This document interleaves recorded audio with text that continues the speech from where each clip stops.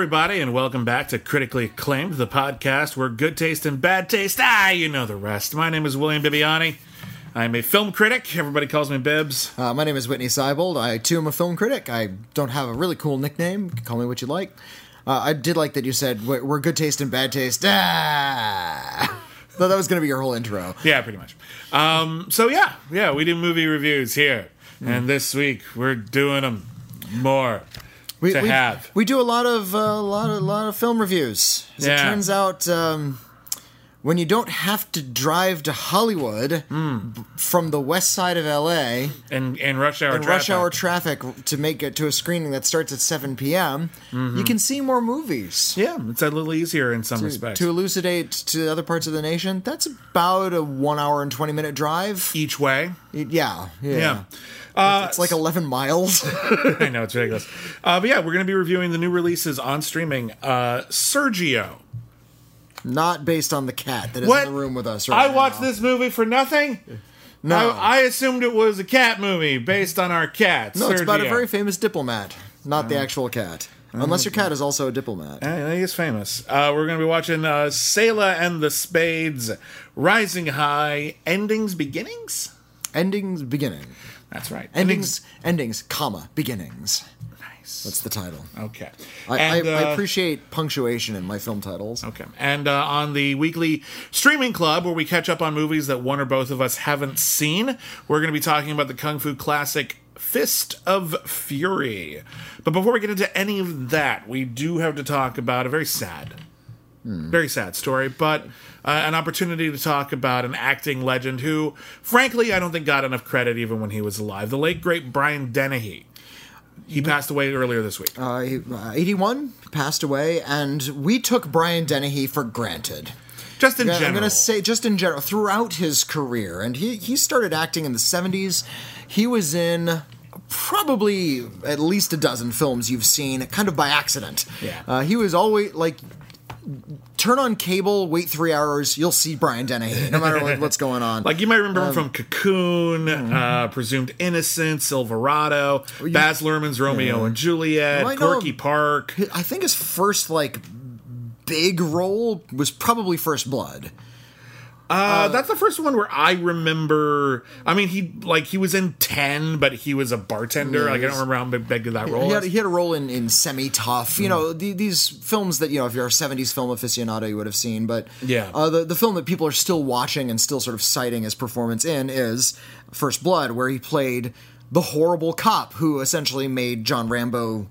pushed John Rambo over the edge. Yeah, John Rambo had come home from Vietnam. He had been through a lot, but he was keeping his shit together. And then Brian Dennehy didn't like the way John Rambo sassed him, so he basically brutalized John Rambo until he got triggered and went on a massive killing spree. It's all Brian Dennehy's fault. Everyone who died in all of the Rambo movies, specifically Brian Dennehy's fault. He was... I'm not going to call him chameleonic. He played all kinds of different roles, but he always looked like Brian Dennehy. Yeah. He had a good sort of sparkle to his eye when he was playing a comedy, but he had a real sort of hardness. He could turn that on when he was playing sort of a serious role. Yeah. But it was rare that he got a leading role, so he was always there to sort of prop up a film, and boy howdy, was that one of his great talents. One of my favorite leading roles he actually had... You know what I'm going to say. I do know what you're going to say. Is FX2. I thought you were going to say FX1. Well, FX1, he was a supporting player. He was the cop. And it wasn't until FX2 where he and Brian Brown ended up teaming up. The FX movies, we talked about them a lot because they're underrated and they're very, very good. It's about Brian Brown plays a special effects technician for movies. He is framed for a murder and has to use his special effects making skills to track down the real murderer. Yeah. FX2, way broader, a lot sillier. It's got the remote control clown and stuff, and it's about stolen golden coins from the Vatican, and it's a lot more ridiculous. But Brian Dennehy is now his partner in that one. Yeah. And good golly, he has chemistry with everyone. He's wonderful. Yeah. He's a wonderful, wonderful actor. I loved him in FX and FX2. You might remember him as the dad from Tommy Boy, where it's actually an interesting role because he has to be big and bright and friendly and seem like the kind of person Chris Farley could grow into if he like lived a little harder and learned some wisdom. Yeah. And that's the kind of thing, like it's easy to like play the dad of like a goofball role as like a stern, like I don't like you son. Like he loved his son very, very much. You have a lot of affection for Big Tom Callahan in Tommy Boy. Tommy Boy holds up pretty good. There's a lot of love in that movie. It's been a while since I've seen it, but There's a lot of love in that I do movie. remember it well. But yeah, he also played a stern father in Romeo plus Juliet. He played Montague. Yeah. He was first seen in the back of a limo, and he said, "Give me my longsword, ho!" And the longsword's a shotgun, and because that's the Baz Luhrmann movie. Do you get it? Kind of hate that movie, but he's doing Shakespeare for goodness sake, so good on him. His one of his last roles. It's only got a couple left in the can, but I was fortunate to see one for a film festival last year, and it's finally scheduled to come out this year, is a really wonderful drama called Driveways, in which he plays an old man who lives next door to a woman who was a hoarder. And when she died, her sister comes in with her young son to clear out the house, and they find out it's a huge job and they're going to be there for a long time. And he ends up kind of babysitting the kid a lot, whether like the mom, like, she just has no other choice. And it's just, it's really tender. It's really sweet. There's a lot of depth to it, even though it's kind of a quiet film. It's funny. It's sad. It is the kind of performance that I was just like, God, I hope they give him an Oscar push for it, because he's really incredible in that movie, and it would be really, really nice if the Academy could recognize him. That would be cool, but of course we'll see how the year pans out. But yeah, when Driveways comes out, you will see at least one last great, truly 4-star, great movie performance from Brian Dennehy, and I do hope you check it out. The role that he got the most like awards and acclaim for is actually a film I haven't seen. Oh, what's that? And it was Peter Greenaway's Belly of an Architect. Oh, I haven't seen that. Yeah, where he plays the architect. And if you're not familiar with Peter Greenaway, his films are very strange. That's true. He did The Cook, the Thief, His Wife and Her Lover. He did A Zed and Two Knots. He did a 4-hour fake documentary called The Falls about a mental condition that doesn't exist. And it's so common that he had to narrow down the people who had it, so he just went to the people whose last names end with F-A-L-L. That's Peter Greenaway's imagination. That's very for silly. It. But that was one of his rare leading roles, and now I wish we didn't have to wait for a great actor or actress's passing to get to their better known works or to celebrate what they're better known for. I feel like we should be doing that before they die. Yeah, I feel a little ashamed that I never got around to Belly of an Architect, and now that the great Brian Dennehy has passed, I'm an irresponsible critic. Well, the thing is, I'd heard like he did a lot of his best work on Broadway, and he received great renown for his performance in Death of a Salesman, and at the time it was considered. I'd make a great Willy Loman. Yeah, well, I think he won a Tony, but he was considered like kind of unusual casting for the role because Willy Loman's kind of usually portrayed as kind of a shrinking violet, and Brian Dennehy is a big burly man who fills up a room. But he made the part his own, yeah. He did one. He won a Tony for that. He also won a Tony for Long Day's Journey into Night. Yeah, like in the 2000s. So yeah, he was earning Tonys. Yeah, left and right. He won, well, left and right. He won two, but yeah, left and right. It's two more than me. Yeah. It's two more than a lot of people. He. Now that we can sort of look back over his career, we can sort of appreciate how wonderfully broad his range was. This is why I say we took him for granted. When he showed up, we always knew we were going to get something good.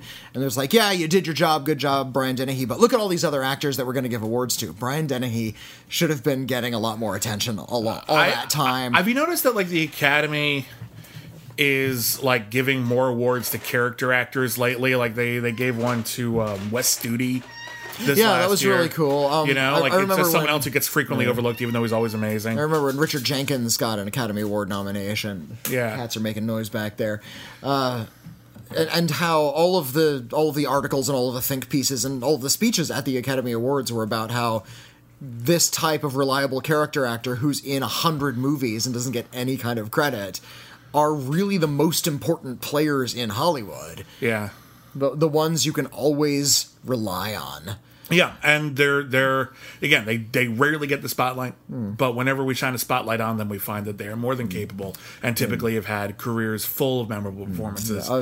And Brian Dennehy is just a textbook example. He's just one of the greats. Patton Oswalt has a great bit about meeting Brian Dennehy, where he got to go to the premiere of some big Hollywood Batman picture. Begins, memory serves. Okay, yeah, and he says that he goes to the after party and everybody's looking there. They all have like expensive gowns and their makeup and hair is done and they all look like $1 million and they're all thin and fit. And he also said there's this great big buffet full of really expensive food that no one's touching because that's the way they stay thin and fit. And of course, he doesn't care. He's just going to eat. Yeah, he's feeling a little guilty about it. Because nobody else is doing it, and he's always been sensitive about his weight. A lot of his stand-up bits are about his weight. And he says that he saw Brian Dennehy, and he went up to Brian Dennehy and talked to Brian Dennehy, and then he decided to sort of slink off to the buffet table, and he's filling up his plate, and feeling a little guilty about it, and then Brian Dennehy's hand just sort of landed on his shoulder. And Brian Dennehy just looked at Patton Oswalt and said, "Character actors, who gives a fuck if we're fat?" And they both start eating, and it's like this great big weight was lifted off of Patton Oswalt's shoulder because Brian Dennehy was a big guy. Yeah, and he worked constantly throughout his whole career. You need actors of every type. It's a shame they don't always get the limelight, but they work. And Patton Oswalt's working. He might get some of Brian Dennehy's old roles. Can you imagine him in Long Day's Journey into Night? Kinda. Yeah, maybe. I could see him as a little bit more. No offense to Patton Oswalt, but he could play like a really good pathetic Willy Loman. Yeah, like really self-pitying type. Because I've seen Patton Oswalt in a few dramatic roles. Do you see his film Big Fan? No, I didn't see that. I heard that one's good. A pathetic character. I heard that one's really good. Has a kind of a comic ending, even though it's a really intense movie, which is a little bizarre. But yeah, it's a pretty good one. Brian Dennehy will definitely be missed. We're going to realize we have a Brian Dennehy-shaped hole in Hollywood pretty quickly. It's like when John Polito or J.T. Walsh passes away. It's like we needed them. We needed one of those. So yeah, if you haven't already, and frankly, even if you have, go seek out more Brian Dennehy movies. Again, Driveway's coming out soon. I highly recommend FX. Whitney highly recommends FX2. I recommend parts of FX2. I love FX2. The Deadly Heart of Illusion. Okay, listen, it's one of the great subtitles ever. Yeah, I'll give you that. All right. But let's move on to some new releases. It's hard to say what the big one is this week in streaming. I'm not sure if there really is a big one. We start with the most talked about movie of the week. But let's just jump right in. The most advertised, and there doesn't in which seem case, to be one of those. Well, if we're talking about the movie this week, that the title this week that gets the most play, the most talked about title, it would be Sergio. Get Off the Counter. That was the original title. Sergio, Get Off the Counter. Sergio is actually a biopic based on the life of Sergio de Mello, who was a really important person at the United Nations for many, many years. Yeah, he was a UN diplomat who got a lot of renown for doing UN diplomacy in Indonesia, which they talk about a lot, and we see scenes of it in this movie. Quite a lot of the movie, actually. And his death is particularly notable because he was on a diplomatic mission in Iraq in 2003 when he was in a hotel that was bombed. Yeah. And evidently his death was this long, protracted thing, which they fictionalize and dramatize in this movie. Yeah. But yeah, he was essentially a martyr to the cause of diplomacy because it's a very dangerous job. And because it's real life and not a movie, his martyrdom didn't lead to the world changing and the United States pulling out of Iraq and closing Abu Ghraib. No, it actually led to the UN pulling out and a whole bunch of bad shit happening in the Middle East. This movie was directed by, I want to make sure I get the director's name right. He is Greg Barker. Greg Barker. He is mostly a director of documentaries. He did films like Manhunt, The Search for Bin Laden, The Final Year, He did a documentary about Yeah. Sergio, Indeed. also called Sergio. And the movie has that kind of documentary feel to it, not necessarily in its style, but in terms of just kind of wanting to tell you about this guy. Yeah. It doesn't really have a particular narrative. We look at one of the loves of his life. He was married, had 2 kids, but he was also married to his job, and he didn't see them very often, and they ended up having an affair with a woman played by Ana de Armas, who most people know from Knives Out yeah. or Blade Runner 2049. And that takes up about half the movie. And the rest of it is him trying to basically bring about world peace wherever he can, and struggling to do so in a way that actually makes people happy, because the people who desperately need a UN negotiator are typically working with people who are At war. at war with them, like America has invaded Iraq, or you've committed a genocide against our people, and we want you to acknowledge that. And they're just like, well, fuck that. We're not going to admit it. We're just going to do it. And on that level, it is very informative. I did not know a lot about Sergio de Mello. I really love the guy they got to play him, whose name escapes me for a moment, Wagner Moura. Who's a Brazilian actor, which makes sense because Sergio de Mello was Brazilian. He has this young Orson Welles bass voice. It is smooth like chocolate. He doesn't. This might be a weird comment, but he doesn't look the way he sounds. He actually has a very sort of youthful face. But yeah, his voice is very basso profundo, which is why I brought up Orson Welles. Young Orson Welles had that very "I am Orson Welles" that kind of thing. But he was 24 when we first met him, and this guy is older than that, but. I'm unfamiliar with his work. Apparently, he's worked a lot in Brazilian films. He was in Killer Elite. He was on that show Narcos. I'm eager to see more of his stuff because this movie does 2 things right. Tells me a lot of stuff I didn't know about Sergio de Mello, and it introduces me to Wagner Moura because I want to see more of this actor. It's a great showcase for him. He gets to really show off a lot of range. He's intensely charismatic, and if this movie gets noticed, I suspect there's a lot of people in Hollywood would be like, we got anything for this guy? Can we make him like a Bond villain or something? Because he's really cool. Or the new Felix Leiter and the eventually rebooted. Yeah.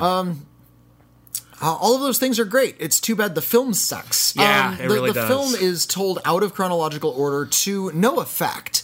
It's not like we're getting snippets of a certain theme in his life that cropped up from time to time. Yeah. It's just one of those narrative tricks that's trying to make it seem a little bit more interesting. So we're constantly cutting back to him dying into the rubble. We go back in time to when he's doing diplomacy. And theoretically, we should be seeing his life flash before his eyes, but it all kind of just... Nothing feels tied in together. Nothing feels like something he would necessarily... some things he would probably think of as he lay dying, which is, of course, very, very sad. Well, but then there's also things he wasn't there for. Yeah, it's weird stuff. And I don't necessarily know why it's there. And it also really skims past a lot of the details of what he's doing, which, if you're a diplomat, that's important. We need a greater geopolitical context. Even if just for ignorant Americans who are watching it, I think we would need to have a little bit more briefing as to where he's going, what he's doing, and what the actual goal is, which we have a few scenes of, but they're frustratingly few. It feels like the stuff that should be the A plot. Either what he's going through trying to raise awareness of America's sort of abuse of power in the Middle East just before the bombing. Or his work in Indonesia trying to unite a country and create a new sovereign nation. Either one of those should be the plot. Either one of those is the story that you tell, because it's an important thing he did. It was really difficult. One ended in victory, one ended in tragedy. You could even do, a 2-act structure with that. That would also have worked. That's what Soderbergh's Che was all about. There you go. But... because it's all just chopped up and just sort of scrambled around like Scrabble tiles, the movie feels incredibly unfocused. It feels like we didn't have a story to tell about Sergio de Mello. It doesn't feel like we have an important theme to explore about Sergio de Mello. It feels like everyone involved in this movie respected the shit out of him and wanted to honor him with the film. And I think they do a good job of that. Problem is, the movie isn't good enough to do anything more than make you think, well, he must have been cool. Yeah, and it That's doesn't, not enough. Well, and the film also doesn't really give us a good sense as to the enormity of what he did. Yeah. It doesn't really give us any kind of motivation as to why he believes in the things he believes. Yeah. And not that They talk about stuff not that that I need seems so like, and I cool. was raised this way, and like I don't He need was an part A of to a B to student C. But insurrection in Yeah, France yeah. when he was in high school. That sounds interesting. I could watch a whole movie about that. remember the two popes, like, Yeah. and that completely useless subplot about the young Pope Francis? Yeah. That's a whole movie. That's what this movie needed. It was the young Sergio. Yeah. Like a little bit more as to like his political background and where he came from in terms of what shaped his beliefs and the kind of general geopolitical ethos that made him like pushed him into diplomacy and made him see that there's a way to bring these chinks together. Yeah, they've got all of these pieces of his life, and they don't seem to know which ones are important, or if they are important, how to dramatize them and make them suspenseful, interesting, seem important, have gravitas. The only thing about this movie that has genuine gravitas is Wagner Moura, who I think is really, really great in the role. Ana de Armas is good in this, but frankly, it's a really thankless role. She plays a woman who is very intelligent. She gave up a job on Wall Street in order to do humanitarian work. And where's that part of the movie? Right, that Yeah, also sounds seriously. interesting, but she's very interested in her. They have some good chemistry together, but basically it's just a will they or won't they? We already know they will. We saw them together in Iraq.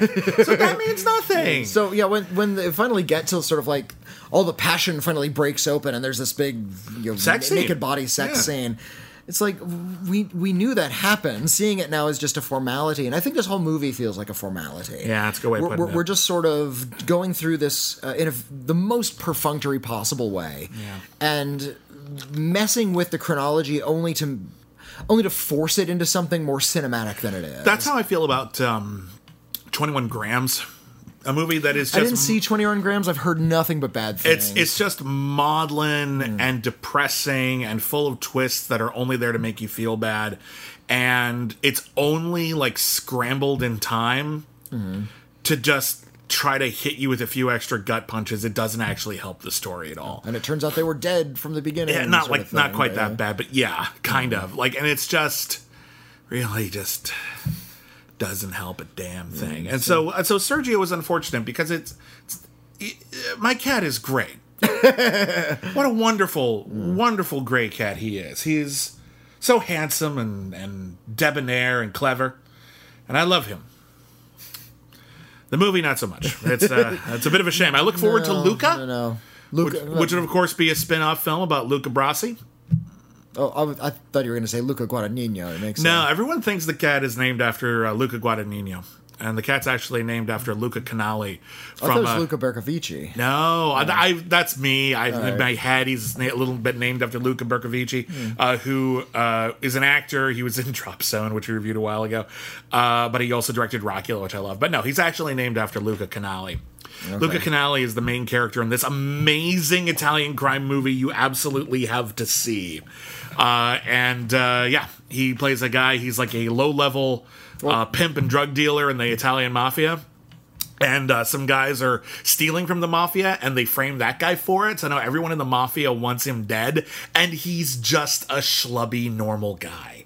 He doesn't, he's a criminal, but he's not a wicked criminal. He's actually very nice. So he's just on the run from everyone in the goddamn world, and the only thing on his side is his forehead is very thick. So there's whole sequences of this film where he's hanging from a car and hitting his head on the glass of a car because that's the only move he's got. Absolutely phenomenal, fun, cool movie. You got to check it out. Anyway, but yeah, Sergio, not so much. Yeah, just look up Sergio de Mello and read about him and read about what he did. And what an interesting person he was. The film you're putting in your head while you're reading about this guy's life, way more interesting than this thing on Netflix. Yeah, real shame is what it is. Well, tell me about a film. We talked about sort of. The everything, the beginnings and the endings of Sergio de Mello's life. Tell me about the endings beginnings. You really had to bend over backward for that one. I work hard on these segues, but sometimes I work harder than others. Endings, beginnings. Which you saw and I didn't. This is Drake Doremus film. Now, if you don't know Drake Doremus, he was one of the filmmakers who came up in the mumblecore movement right as it was dying. Which is about a year and a half after it was born. Yeah, the mumblecore movement was this little flash in the pan in the early to mid 2000s where these zero budget films, and called mumblecore because the characters mumbled a lot. Well, because they're very talky. Listen, it's ultra low budget. They're very talky. A lot of it's it's improvised, so a lot of the dialogue feels really sort of like deliberately awkward. Yeah. And the people sort of mumble, they stare at their shoes, and they tended to deal with kind of the relationships and romantic comings and goings of people in their late 20s. I've seen some mumblecore movies. I have also not seen others. I've seen a couple of Drake Doremus films. His movie Douchebag, which is about a guy who is a douchebag. Which is the only one I've seen, I gotta be honest. And I actually like that one because it's a movie where they actually acknowledge just how bad a person the protagonist is, and I found some mumblecore movies are hesitant to do that. Yeah. He also did a movie called Like Crazy, which I know some people absolutely love. It stars Anton Yelchin and Felicity Jones and Jennifer Lawrence. And Anton Yelchin is in love with Felicity Jones, who is in America, and her green card expires, and rather than renew it or go home, they just decide to, take their chances. And she ends up getting booted out of the country, and it destroys their relationship. That's basically it. Right. Anton Yelchin and Felicity Jones are really, really good in it, but I'm not on board with it because it's one of those things where your solution to your problem was right there. I don't know why you did that. It's okay, but I'm not in love with it. I'm not a huge Drake Doremus fan. I was looking right in front of me, and you were right there, right in front of me, this whole time, right there, in front of me.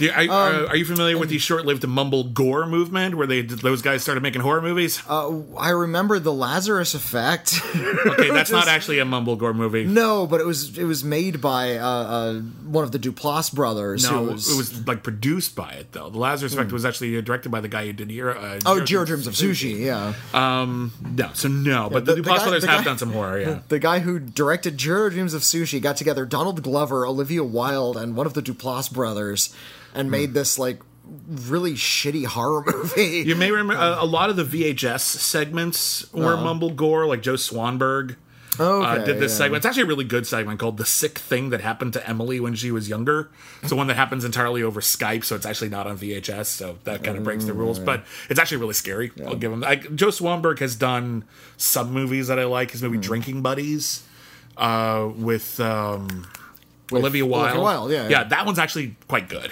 That's like a legitimately good movie. It's a good movie. This one isn't.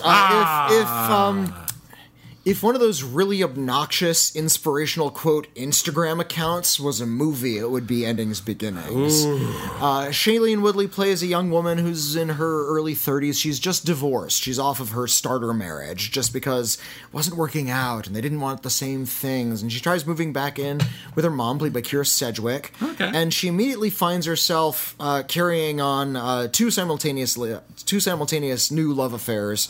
One with sort of a dark, a little bit more mysterious physical guy, and one a little bit more softer and more emotional. They're played by Jamie Dornan and Sebastian Stan. Who cares which is which? I actually care. Wait a minute. Does Jamie Dornan play the creepy guy? I think he plays like the sadder, more aggressive guy. Okay, run. Run. If Jamie Dornan's playing the creepy guy, it's not a good relationship. You run. Whether it's 50 Shades of Grey or The Fall, you run. I could be mixing them up because they both have identical beards and they both they're both sort of talking really low. A lot of the dialogue is improvised. Everything is just so saccharine in this movie. And maybe not saccharine, maybe not like sweet and treacly, just sort of thuddingly, obviously melodramatic. All of the moments are just sort of wrung for their most obvious emotions. There's no nuance here. I'm not exactly sure what the Shailene Woodley character is supposed to be learning through all of this. She's just sort of going through some dramatic shit right now. The 20s, man. That's how I feel about a lot of mumblecore. Man. Our 20s. But these characters are in their 30s. Well, then who cares anymore? It's not cute anymore. I feel like Shailene in her 30s? She's 29. She's 28. She's so 28. She's okay. She's playing somebody Everything in her 30s. she's playing somebody in her 30s? Yeah. Damn it. Then there's no excuse. And yeah, so she's discovering that she has sexual chemistry again, and she's discovering that she can love again, but this doesn't come about to any kind of meaningful catharsis. It's just sort of, I feel like the film is improvised, like the story is being improvised, and they didn't really have a way to conclude it. So they concluded it with a really horrendously obnoxious, like, inspirational phrase, where Shailene Woodley is sort of... It's just like, hang in there, baby, and Shailene Woodley's hanging from a branch. There's a lot of solar flare and a close-up of a portion of her face, and there's some dreamy music playing, and she says, you know what? Not everyone's okay. And that's okay. And that's what we're going to go out on. That's not really worth making a movie about. No. That's what it doesn't sound like anyway. No. And I like Shailene Woodley a lot. She's a really daring actress. I'm a fan. It's a little disturbing how many times I've seen her lose her virginity. Like, she was playing that role for a while, Yeah. so I think I saw her lose her virginity 4 times in the course of 2 years. Jesus. Because she was in... The Spectacular Now. Spectacular Now. That's when I saw. White Bird and a Blizzard, the Gregor see it. Aki film that nobody saw. A couple others. Yeah. But yeah, she's just really good at capturing something really sort of human and humane about all of the characters she plays. Even if she is in sort of a big, broad melodrama. Remember Adrift? No, of course you don't. Nobody does. But she was fine in that movie. Yeah, she had this good sort of plucky survivalism in that movie. You may recall that she was adrift in that movie. It literally at sea. At sea in a boat. Neat. But also emotionally unmoored. Compared to Adrift, Endings Beginnings is forgettable, which is saying something because nobody remembers Adrift. Yeah, I actually gave Adrift a positive review, and every time it comes up, I'm like, oh yeah, that one Yeah. from like It wasn't badly made at 2 or 3 all, years really. ago, But like, yeah, it's just gone. It's just gone from your head. Yeah. I hope I forget Endings Beginnings because it is bad. That's too bad. Well, let's just move on. Yeah. Let's move on to something really quite good. Let's move on to Sella and the Spades. This one is actually we forgot to mention where this first 2 movies. Sergio was on Netflix, And Endings Beginnings. Endings Beginnings is on Amazon. Also on Amazon is Sella and the Spades. This movie, I dug most of this movie actually. Sella and the Spades, wonderful film from first-time director. Her name is Tyarisha Poe. Tyarisha Poe, and it's essentially trying to strip the metaphor from a lot of the YA science fiction novels you remember reading, because a lot of them take place in the future. Teens rule, the grown-ups rule, and they're the divided teens into various houses. Yeah, houses depending are on sects or classes, and they all have like color-coded symbols for each one. And this one has that same sort of setup, but it's not future dystopia anymore. It's a high-end boarding school in the present day. Yeah, it's a high-end boarding school, and the school is ostensibly run by the teachers, but not all the students know it's actually run by a series of like 4 or 5 clubs or gangs that are in their school, and they have basically divvied up all of the illicit activity, all the vice in the school, all the vice in the school. So there are people who are in charge. So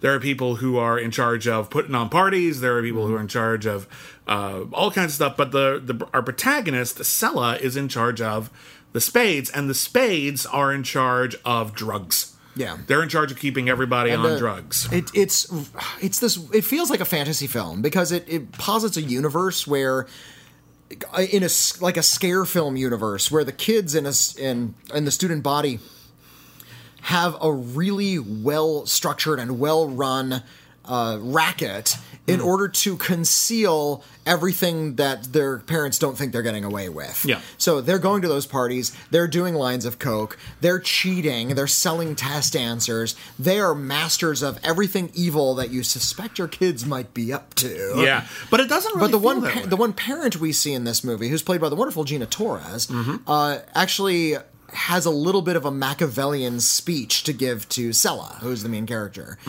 Sella is, let me look up the actress. She's played by Lovie Simone. Lovie Simone, who's in Greenleaf, and she's in the upcoming remake of The Craft. That's right. I think she's the lead in the upcoming. I think she One plays of them, the Robin Tooney it's an ensemble, but yeah, she's fantastic.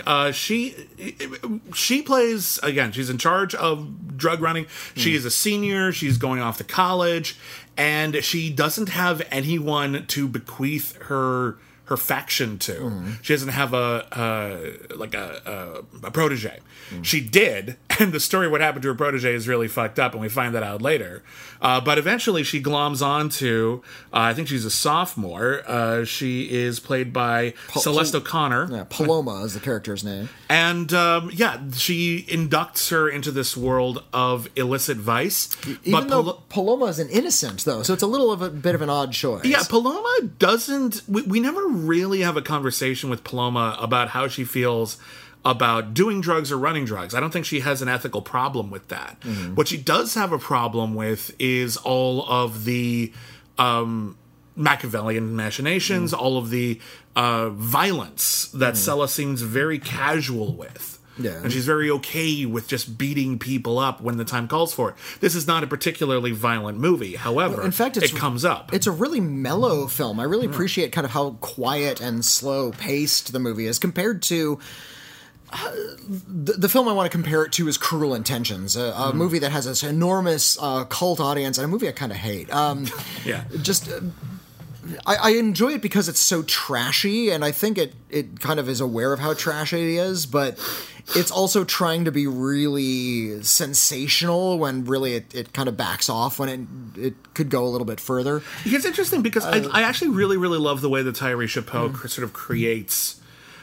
this world. Yeah, it's a rich, detailed world. Well, it's a rich, detailed world, but we actually only get very insular looks at it. We don't see a lot of classwork. We hardly ever see any teachers. The headmaster comes up a couple of times, but he's always just like a roadblock.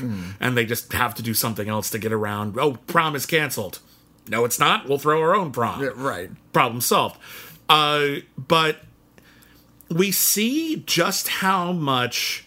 school becomes incidental, and class and this sort of black market economy becomes everyone's day-to-day business. Yeah.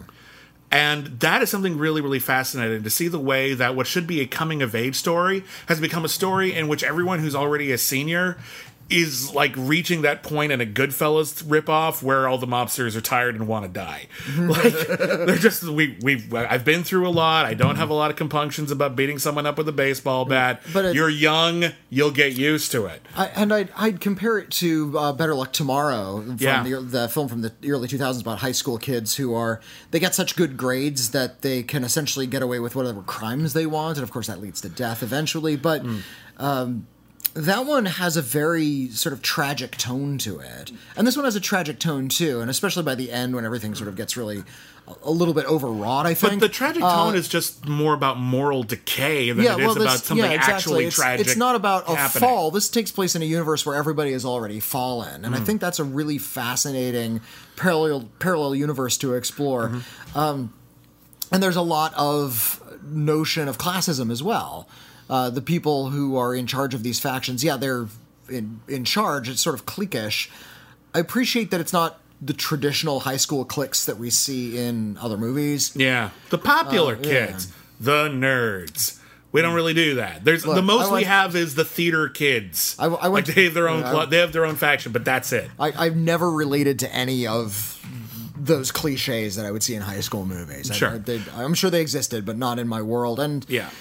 But yeah, they run everything like they would run a student council, you know? Yeah, like that's basically... And presenting it as sort of not quite real, I'm actually able to buy it as more real. It feels a lot more emotionally true than something that would actually bank on cliched images that might actually be true. No, it's a very insular world, and as a result, you buy that it has sort of... It's like if you isolated like one species of animal and let it grow for generations and generations, and then tried to, it would evolve into its own thing. We've actually seen evolution happen, like in microcosm, cases. Like, evolution is a thing. We've just seen it happen where, like, we took all these fish over here, they were the same species, and then fish, breed Start so turning fast, into different species, and now they can't interbreed anymore. That's evolution. Boom, done. I really admire the way that we are dragged into this world with a real deft and almost unnaturally natural combination of cinematic elements, of really sharp lighting, but also really sort of quiet, almost Terrence Malickian sort of found moments. We have this sort of Wes Anderson quality of symmetrical framing, people looking right at the camera, telling us what's going on. These are all elements that feel like they should be disparate. They should be part of different movies. And Tyree Chapeau just seems to use them interchangeably, like as though she just understands multiple languages of film and she will switch off mid-sentence, but she understands how these things complement each other. What a great looking, excellently edited feature. My only problem with this movie is that all the things I like about it aren't the plot. The plot isn't terrible, but the plot isn't interesting enough to hold the camera whenever the camera stops to tell us more about, oh no, there's a rat in the school, and maybe Paloma's getting too big for her britches and might try stealing the club from... These are all moments that should be the big dramatic beats, and these are the moments that the movie seems bored with. Tyree Chapeau clearly is more interested in the characters in the world, and there's really wonderful moments, especially between Sela and Paloma. There's a really wonderful moment early on where they're sort of feeling each other out a little bit, and they're trying to figure out like where they stand, and we learn really early on that Sela is actually not interested in drugs. She's not even interested, like she's not ambitious. It's like, it's just sort of ambition is part of her blood. It's not that she has a plan to stay ambitious because it gets her something. That's just what she's naturally inclined toward. She actually just doesn't have a lot of interest in anything. She's not interested in romance or sex. I was going to say, she's asexual. The characters all strike me as being very asexual. Well, not all. There's a few that are genuinely dating, a couple that make out. I suppose so, but I'm glad that this is not a film that is trying to revel in teen vice. Like something like Cruel Intentions, which tries to make it really lurid. It's like, oh, let's have two girls kiss. It's not even the worst thing ever that they drink and do drugs. No, and in fact, when one of them does drugs, it's seen as this grand failing. The drugs and the vice and the sex seem very distant from what these characters are actually interested in, which is just sort of keeping this power structure in place. It's not like gangsters in high school so much as this is kind of where the attitude of being a gangster starts. And my biggest issue with is, yes, I think the plot is not very well told. It's not very interesting. And I also feel like it ends before the ending. Well, it ends at a key, like, emotional beat. But that's kind of my point. Nothing's been wrapped up. Nothing includes any kind of meaningful and not in this like really like sort of amazing like 400 blows kind of ambiguous. Well, that's life. Anything could happen next. It really does feel like we skipped a denouement. That was just going to wrap. It's like there should have been another scene or two to really just. There are these movies. Complete something? There are these movies that people sometimes point to, and they say, oh, these movies, they should have ended earlier. They say something like, LA Confidential should have ended when Guy Pearce lifts up his badge. And I say, no. Because if you don't have Guy Pearce explaining what the fuck happened, it's actually an impenetrable storyline, and you would be complaining that you couldn't have followed it. Minority Report. Also, Bud White would have been dead. There wasn't the reveal that he had survived. Minority Report. That's another one where everyone's just like, it should end with Tom Cruise maybe changing his fate. Okay, if that's where it ended, everyone would be complaining about how that movie is nothing but plot holes. You need some things to conclude. The rest of the movie, which explains how the rest of the movie worked, because if Tom Cruise can change his fate, nothing in that universe makes any sense whatsoever. That's really important, not just to the plot, but to the themes of the film. So you would be complaining that this was missing. And I'm doing this right here. This feels like a movie where maybe there was an ending and people were like, you don't need it. And so we ended it right here. It feels like there's something missing. Maybe not a lot. I still recommend this movie. It's very assured for a first-time director. Very strong. Like, it has a very distinctive voice and storytelling style. The performances are really good. I love this moment where Lovie Simone is like looking at a picture. I think it's of herself, and she's looking in a mirror and she's practicing smiling naturally. And every time she does it, she looks like she's about to eat you. It's a really great little bit. So it's full of really wonderful stuff. I highly recommend it. But it also feels like there's room for Tairisha Poe to grow and become an even better storyteller. And I cannot wait to see what she does next. Yeah, well, she either needs to work on just sort of a mood piece, which would be fine. Something like, like a Sofia Coppola film. Those are like just mood pieces mostly. They're not really plot heavy. Yeah. Or just sort of sharpen her storytelling skill. I like that she's in this middle ground. I just feel like the chemistry is a teensy bit off. And if there was maybe a 10% more focus on making sure the story popped, this would be like definitely on my list of the best films of the year. Yeah, but as it stands, it's just really. I mean, it might be. I suppose it's very early in the year, but as it stands, it is a really impressive directorial debut, and I highly recommend everyone check it out because Tairisha Poe is clearly someone to watch. I bristle when somebody describes a film as interesting because that's kind of meaningless. But it means more than boring. Yeah, it's like the opposite of boring. So what? Like it holds your interest. I'm going to describe this film as interesting in that it is interesting. It's actually sort of nuanced and complex and deals with a lot of different kind of textures and a lot of different moods and a lot of different new notions that I don't see in films a lot. It is interesting, and I hope that doesn't sound like a poor recommendation. No, I think it's a very good one. And then our last streaming film is Rising High, which I believe is on Netflix. It's on Netflix, and I didn't see this one either. So Whitney, tell us all about it. Rising High is a sort of a con artist movie. It's a German film. It was directed by I'm not going to pronounce this correctly. Kunate Kaya. Cool. And the scheme at the center of this movie is so complicated, it takes half of the movie to explain it. So the main character is this young man named Victor, who is obsessed with not being impoverished. His parents were sort of like lower middle class. He was always a little bit embarrassed by that. He understood that at an early age that they didn't have everything they possibly could. They're presented with a pearl necklace, which by a rich friend of theirs at a party when he's a boy, and he realizes that this is sort of a symbol of, this rich guy, that's just something he can buy naturally. It's something he doesn't even think about, where as to them, it's like way too generous. It's like as much as they make in a year. And so he just suddenly became class conscious right in that moment and just is determined to become wealthy as quickly as he possibly can. And he comes up with a scheme that involves buying really shitty apartments, fixing them up for as little as possible, selling them to people who are sort of looking for a nice, expensive home in this posh area of town. Yeah. Then falling in with the people who would give them mortgages, finding people who can't afford those mortgages, signing them over cheap mortgages, essentially creating their own housing bubble of buildings they own, and then reaping the benefits somehow. I am lost. Step 3, ? Step 4, profit. The point is he makes a lot of money doing I'm very confused right now, but okay. And I'm probably getting... And there's a lot of other details as well, because they also have to fall in with a lot of, like, Bulgarian workers to make sure they're smart, it seems like he probably could have gotten, like...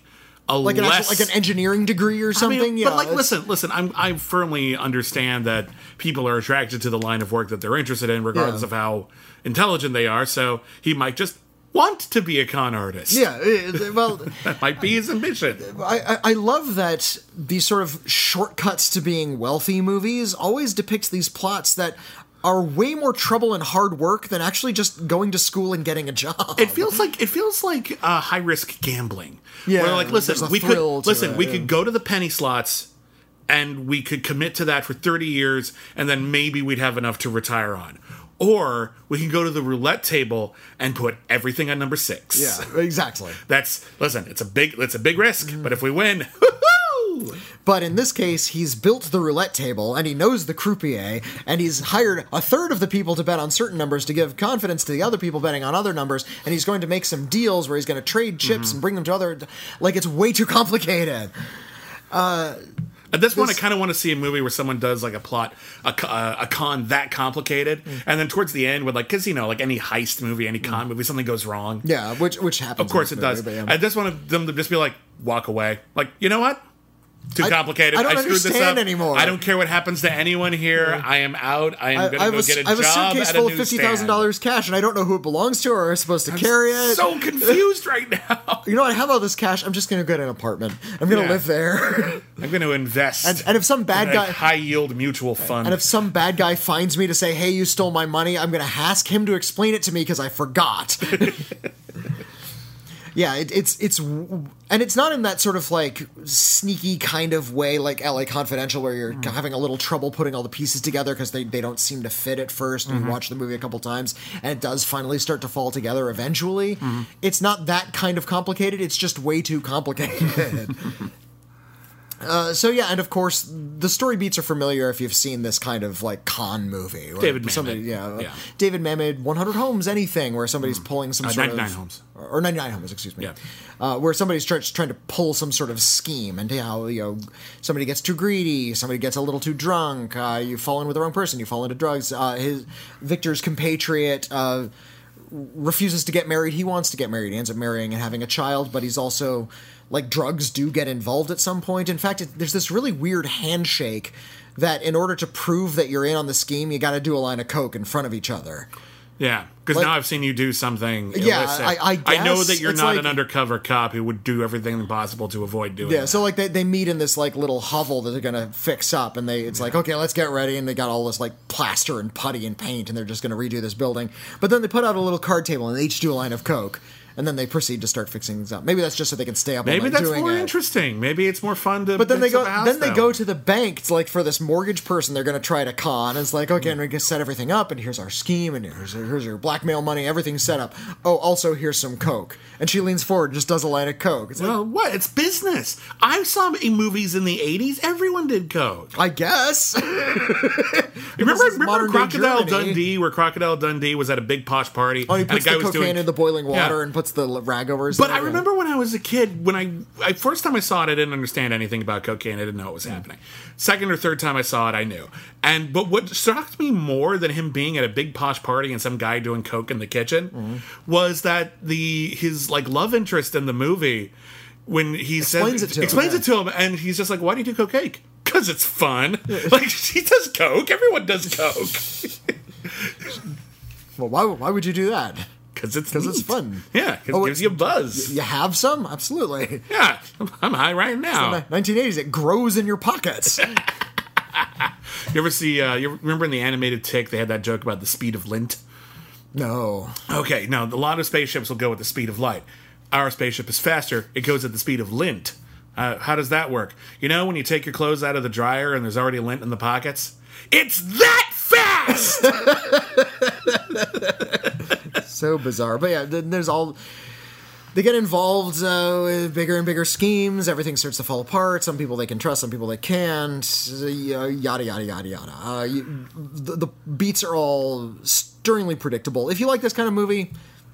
This is one of the more meaningless criticisms you get. If you like this kind of movie, it's the movie for you. Listen, some movies are made for a certain audience. Yeah. And some movies, and what we say by that is they hit familiar beats. Yeah. They're comfort food. It's like a generic slasher from the 80s. If you like slashers, you might like that movie. If you don't like slashers, there's nothing new to make you suddenly like them. I've seen it happen before where... something that has kind of been ground into the dirt in American cinema, like a cliche or a genre, will be done in a foreign language, like in France or in Europe or just anywhere in the world. And a lot of critics will start to sort of see it's fresh again. Mm-hmm. And that frustrates me because if they're just sort of doing the same thing, just it's in French, you're not actually doing anything new. I know, I hate that shit. And I suspect some audiences and some critics might see something like Rising High and say, oh, this is actually kind of new and innovative. Uh-huh. No, it's just in German. That's how I feel about movies. Some movies that come out from A24. Where it's just like, oh, it's so new and innovative. No, it comes at night. It's just an A24 movie, and you're thinking it's new, even though it's something we've seen 100 times before. But now it's like kind of highfalutin. So you think it's okay to like it now, Whitney? I actually really like It Comes at Night because it's from A24, and you have bad taste in films. Yes, that's exactly what I'm a critic. Bad taste in films.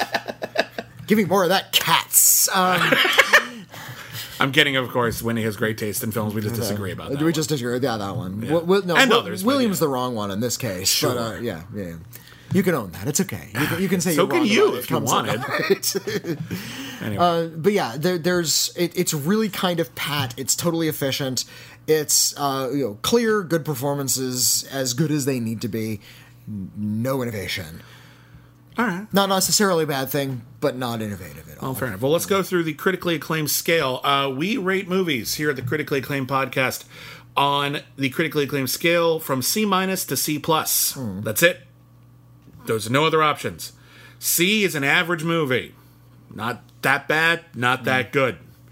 C-, below average. Not very good, possibly the worst thing ever. Everything negative is all in a C-. And C+ is anything positive, from we simply recommend it to it's the best movie we've ever seen in our lives. C+. Where do you rate Rising High? Rising High is a C. Okay. Right in the middle. Textbook C. Yeah, textbook C. All right. 5 out of 10. Sailor and the Spades.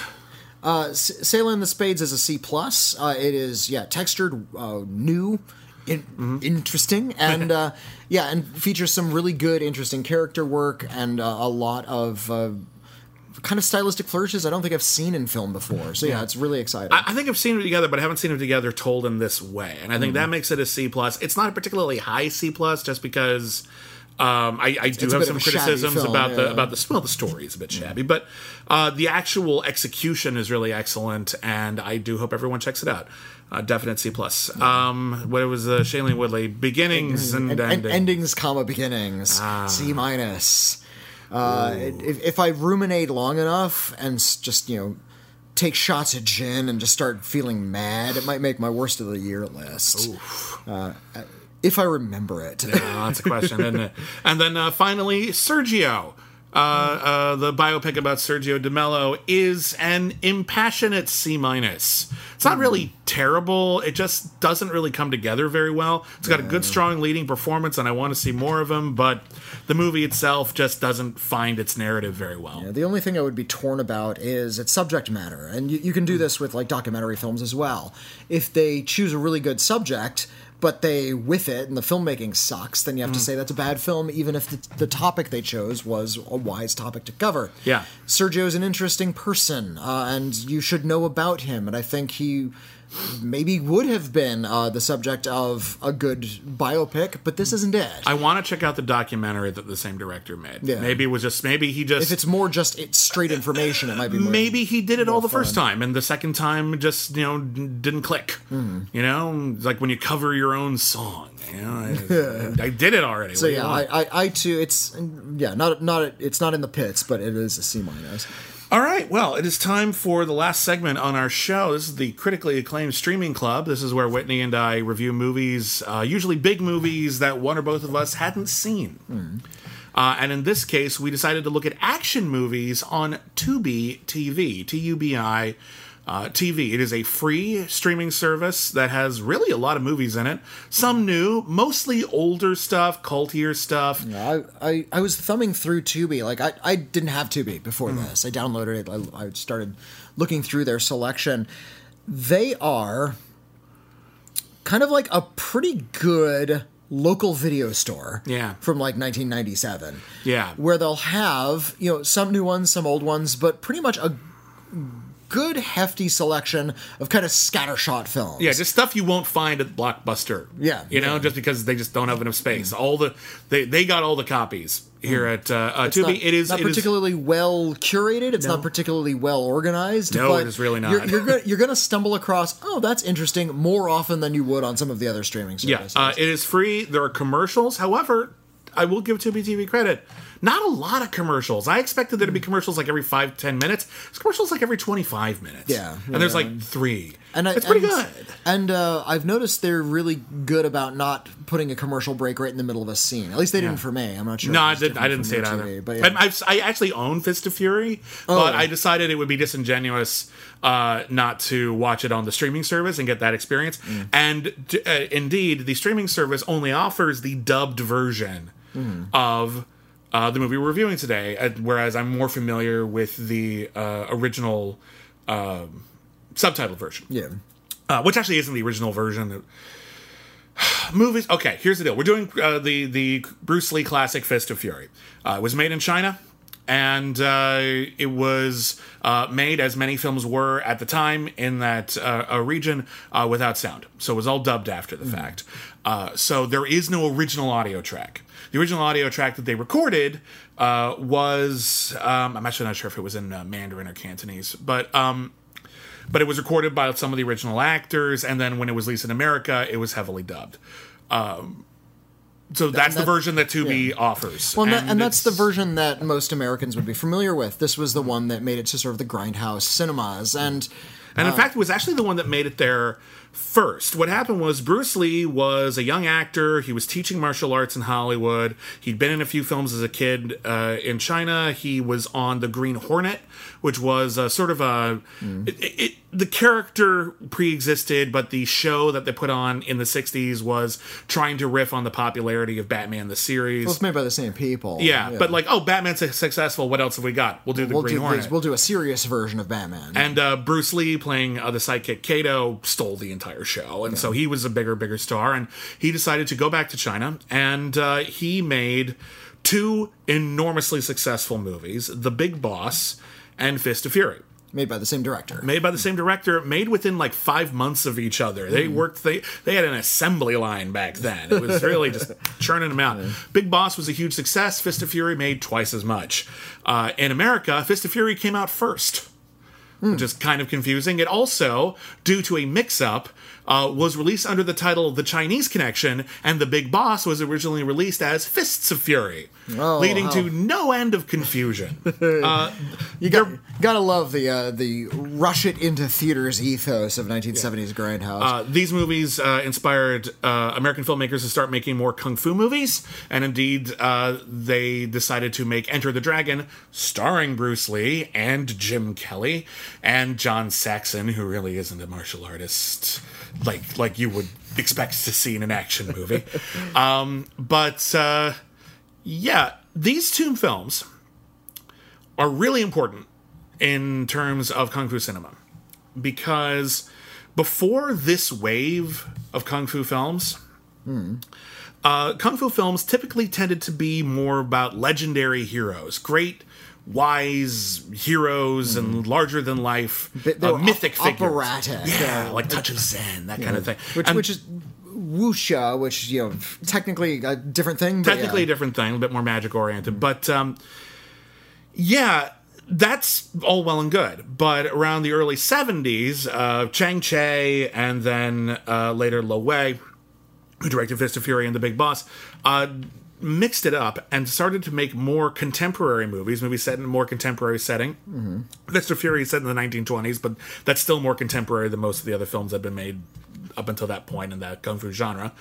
And they decided to make films that were about more complicated heroes, anti-heroes in this case, people who were dealing with issues of class warfare and racism, and films that were generally angrier, which is why, or at least one of the big reasons why, films like Fist of Fury, Five Fingers of Death, Boxer from Shantung, these kinds of films started to get more popular in America because they were showing in a lot of the same grindhouse theaters that were showing blaxploitation films like Shaft and Sweet Sweetback's Badass Song, and the stories of Chinese heroes who were being oppressed by either white colonialists or Japanese imperialists, and then fighting back against that was a very close mirror to what was going on in a lot of blaxploitation cinema. The other big thing that Fist of Fury did really, really differently was the fight choreography was unlike anything that had been shown in America before. If you look at fight scenes before Fist of Fury came out, they were not shot like this. They were shot relatively boring. There's a lot more happening, and I'm not sure when it started where they sped up the film. They would choreograph the fight scenes, and they would have people, sort of throw their fists and throw their kicks and surround one noble hero who just sort of beat everybody's asses. But then they would add like swooshing, punching sound effects, and they would also speed up the film, so it looks like they're going like 120% their normal speed. The actual rule is, and I looked this up because I was really fascinated by it. What they discovered is if you shoot at 22 frames per second, usually you shoot at 24. If you shoot at 22 frames per second, it still feels like, it doesn't feel sped up, but it adds a little crispness. Yeah. Just a little extra kick Okay. to the fight choreography. So they're actually still fighting pretty fast. Yeah. It's not like they're fighting slow and having it sped up afterwards, but it just looks a teensy bit more impressive. It has a teensy bit more energy behind it, and it looks really, really sharp. But because, again, all of these actors are actually doing the martial arts, they're choreographing the martial arts. Bruce Lee choreographed all of his own fight scenes. The first big fight scene where Bruce Lee fights an entire karate dojo full of enemies is masterfully filmed, and the way that the camera starts craning upwards like in a Hollywood musical and like following his fist as though it was following him on a microphone, breathtaking, especially in context. Yeah. Because if you look at any American fights, look, what happened was fight scenes were pretty fucking boring until about the time From Russia with Love came out, and that big fight on the train between Sean Connery and was it Robert Shaw? I think so. Yeah. That was edited in a more punchy, more dynamic fashion that people were used to, and that changed the way fight scenes were done. But then, once this sort of Hong Kong choreography started taking hold, that started challenging people to get even stronger with it. The actual plot of Fist of Fury is actually really simple. It's a revenge story. It's a revenge story. Morally, it's a little complicated, but on the plot level, very, very simple. Bruce Lee returns home. Bruce Lee returns home because his master, his martial arts instructor, has just died off camera. Of pneumonia, we learn. Yes. And he's very, very sad. And So sad he throws himself on the coffin as it's being covered. now this is actually really interesting because every other person that his instructor taught, who is still there, who's still working at the school, still training others, is comporting themselves with absolute dignity and grace. Bruce Lee is young and emotional, and right from the beginning, he is making not only enormous faux pas.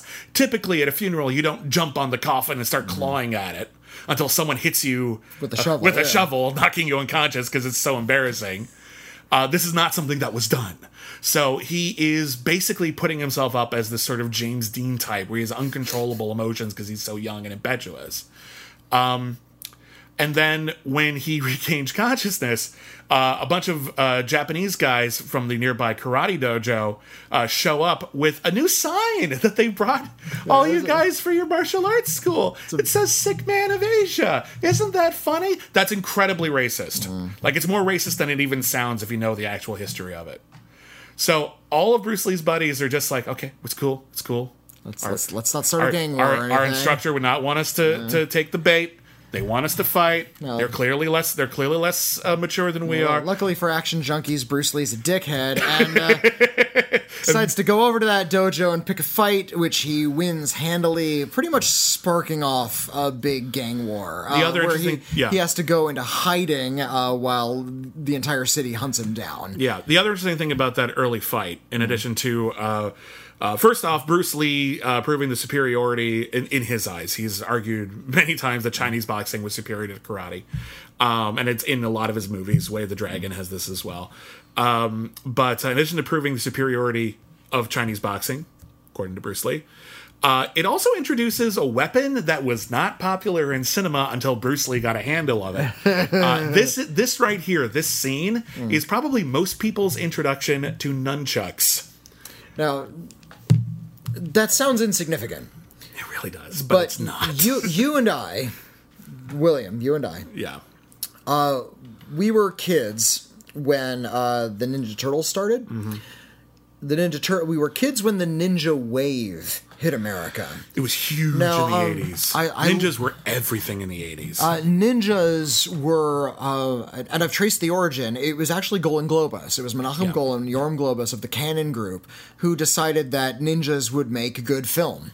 And they made a bunch of these super low-budget ninja films that leaked their way onto the early days of cable television, and as such, kind of stained the minds of the young people who were watching it. What's interesting is that Golem Globus's ninja films, typically the ninja was the hero. American Ninja, Master Ninja wasn't them, but that's another example. Teenage Mutant Ninja Turtles wasn't them either, but again, ninjas in America, By heroic. the time we got to the Ninja Turtles, like, ninjas were just sort of at first a footnote, and then just sort of a gradually accepted part of mainstream pop cinema. Ninjas aren't a part of history. They're just not nearly as big as American pop culture made them out to be. No. Yeah. And they had been in Chinese cinema, but because, again, there's this long-standing animosity between China, Hong Kong, and Japan, the ninjas were almost always the bad guys in Chinese kung fu movies. So it was weird, this big transition. We're going to take the bad guys from all of these movies, and we're going to make them the hero in all of these Western movies. That's weird. It's an odd thing to take away from all that, but okay, you do you.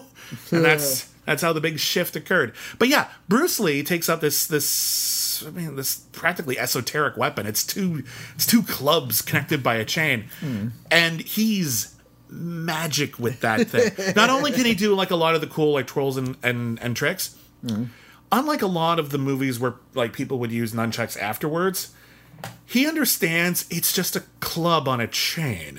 All that really matters is that he can hit you on the head with it really fast. There's a scene where he just hits a guy in the head with it, and his head starts gushing blood, and you're just like, oh, right. That would kill you if someone as strong and as fast as Bruce Lee did that. It's a dangerous weapon. It's a dangerous weapon that's like the curse was taken off of it a long time ago because of the Ninja Turtles. One of the Ninja Turtles just sort of swings that thing around and bonks people occasionally when he's not using salamis. Yeah. And were kids in your school like bringing ninja stars? And, and like they're throwing. I mean, not the deadly weapons, but they had toy versions of it, and they had like foam nunchucks and stuff like that. But there was a time when like we live in Southern California. You could go to Tijuana and get the real thing. Well, you could go to a martial arts supply store and get the real thing not that long ago. I'm not sure. Maybe you still can, but you used to be able to. But yeah, there was a while there where people were bringing like real throwing blades and real nunchucks to schools, and there was like PSAs on television telling kids don't bring your ninja weapons to school. Nunchucks were considered so dangerous that in Europe they would actually remove scenes with nunchucks from movies. Well, as out of hand. Also, they look so cool, and kids would have access to them, and they'd end up hurting each other. There was this whole spate of ninja-inspired school violence. There's this amazing, in like 1986 or whenever it was. There's this amazing scene in Way of the Dragon, which is the only movie that Bruce Lee like wrote and directed and starred in as well. Like he did all of it. And there's a scene where Bruce Lee beat up a bunch of guys with some nunchucks, and one of the bad guys gets a hold of the nunchucks, and he's just like, "Aha! Now I have the coolest weapon in the world." Bonk, down I go. He just hits himself in the head immediately, and it's over. Because they're actually really hard to use. One of my favorite nunchuck scenes in cinema history comes in Hard Ticket to Hawaii. Of course it does. One of the best movies ever made. Golly, it's about spies who are all played by Playboy playmates, and they are trying to... And Penthouse Pets. And Penthouse Pets as well. Thank you. And they future soap opera actors. And the star of Bold and the Beautiful for many, many years is the lead actor in Hard Ticket to Hawaii. And there's a mutant snake, and there's drug running, and they hide spy messages in like a local sexy radio call-in show. And they shoot a sex doll with a rocket launcher in midair. It's for no reason at all. It's bloody amazing. Yeah, it's pretty cool. There's a razor frisbee. Frisbee with razor blades in it. There's a torture bodybuilder woman. Yep. And there's a pair of nunchucks that one of our main characters hauls out. She holds like the two sticks next to each other, and a bad guy approaches, and she throws the whole thing at the guy's head. There's no stunt work at all. It's like the most inelegant thing. It is one of the best movies ever made. It's one of the best movies ever made. Hard Ticket to Hawaii. Seek out Hard Ticket to Hawaii. You will thank us so much. Made by Andy Sedaris. It is so good. Was it the second or third in the series? It was the second in that series of movies. The first one was called Malibu Express. And there's like 11 of them. Hard Ticket to Hawaii, and there's 12 movies in that series, and Julie Strain gets involved in like 5 of them. So cool. Anyway, so Bruce Lee basically takes the bait, like an asshole, starts a fight. There's a scene right before the shit hits the fan. It's like right after he was just like, I did everything I wasn't supposed to do. Everything my instructor told me I should never do if I actually care about martial arts and my own dignity and being wise and responsible. So what's the next thing he does? He just tries to like walk it off, and he goes to a park where he is stopped by a security guard saying, you cannot walk through this park anymore. Why? There's a sign that says, no dogs or Chinese. And then in a glorious wide shot, as the guy is stopping Bruce Lee from walking through the park, a Japanese woman walks her dog through the park. And he guy's just like, what the fuck? And he was just like, Yeah. we're really racist. What do you want? And then there's this glorious shot of Bruce Lee taking that sign, throwing it up in the air, and then kicking it in midair. I wish he had kicked it like into somebody. It like spun through the air and embedded in someo's chest. Would have been cool. That would have been cool. There's that amazing bit, and I think it was the Green Hornet, where Bruce Lee kicked out an overhead light from a standing jump. It's fucking amazing. And then I think Tony Jaa tried to do it one better. By jumping through like a hoop of barbed wire. No, he did that already. I would think it was in The Protector when he jumps up and hits a street light. Oh yeah, it's just like 30 feet off the ground. I know, it's ridiculous. Tony Jaa isn't a human being. No, human beings can't do that sort of thing. No. He has DNA of various strong animals in him. He is amazing. But yeah, he goes back to the dojo. Everyone's gotten beat up by the karate guys who are super mad at it, and they kicked Bruce Lee out. And now he's just like living in desecrate the memorial to the fallen teacher. And now Bruce Lee is off on his own, excommunicated by everybody. Everybody hates him. He's living in a cemetery roasting some kind of animal. It looks like a cat. For a second, I thought it was a dog. Like that was like a follow-up to like that sign, no Chinese or dogs. Yeah, fuck Elliot, dog. But actually, I checked. There's a lot of debate online as to what that animal is. The most common, the two most common beliefs is that it is a cat, or, and I think this is more likely, a rabbit.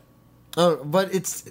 No, right. It's what do you call it? It's, when you just got a long. It has elongated bodies, just taking bites out of this thing. Like a big hair. Yeah. I suppose it could be a hair. Yeah, sure. But, yeah. I like to think that he's eating a rabbit rather than eating a cat. Yeah. But weird scene regardless. We get to meet his fiancée at this point. In fact, it was revealed that he returned to his dojo not his dojo, his martial arts school.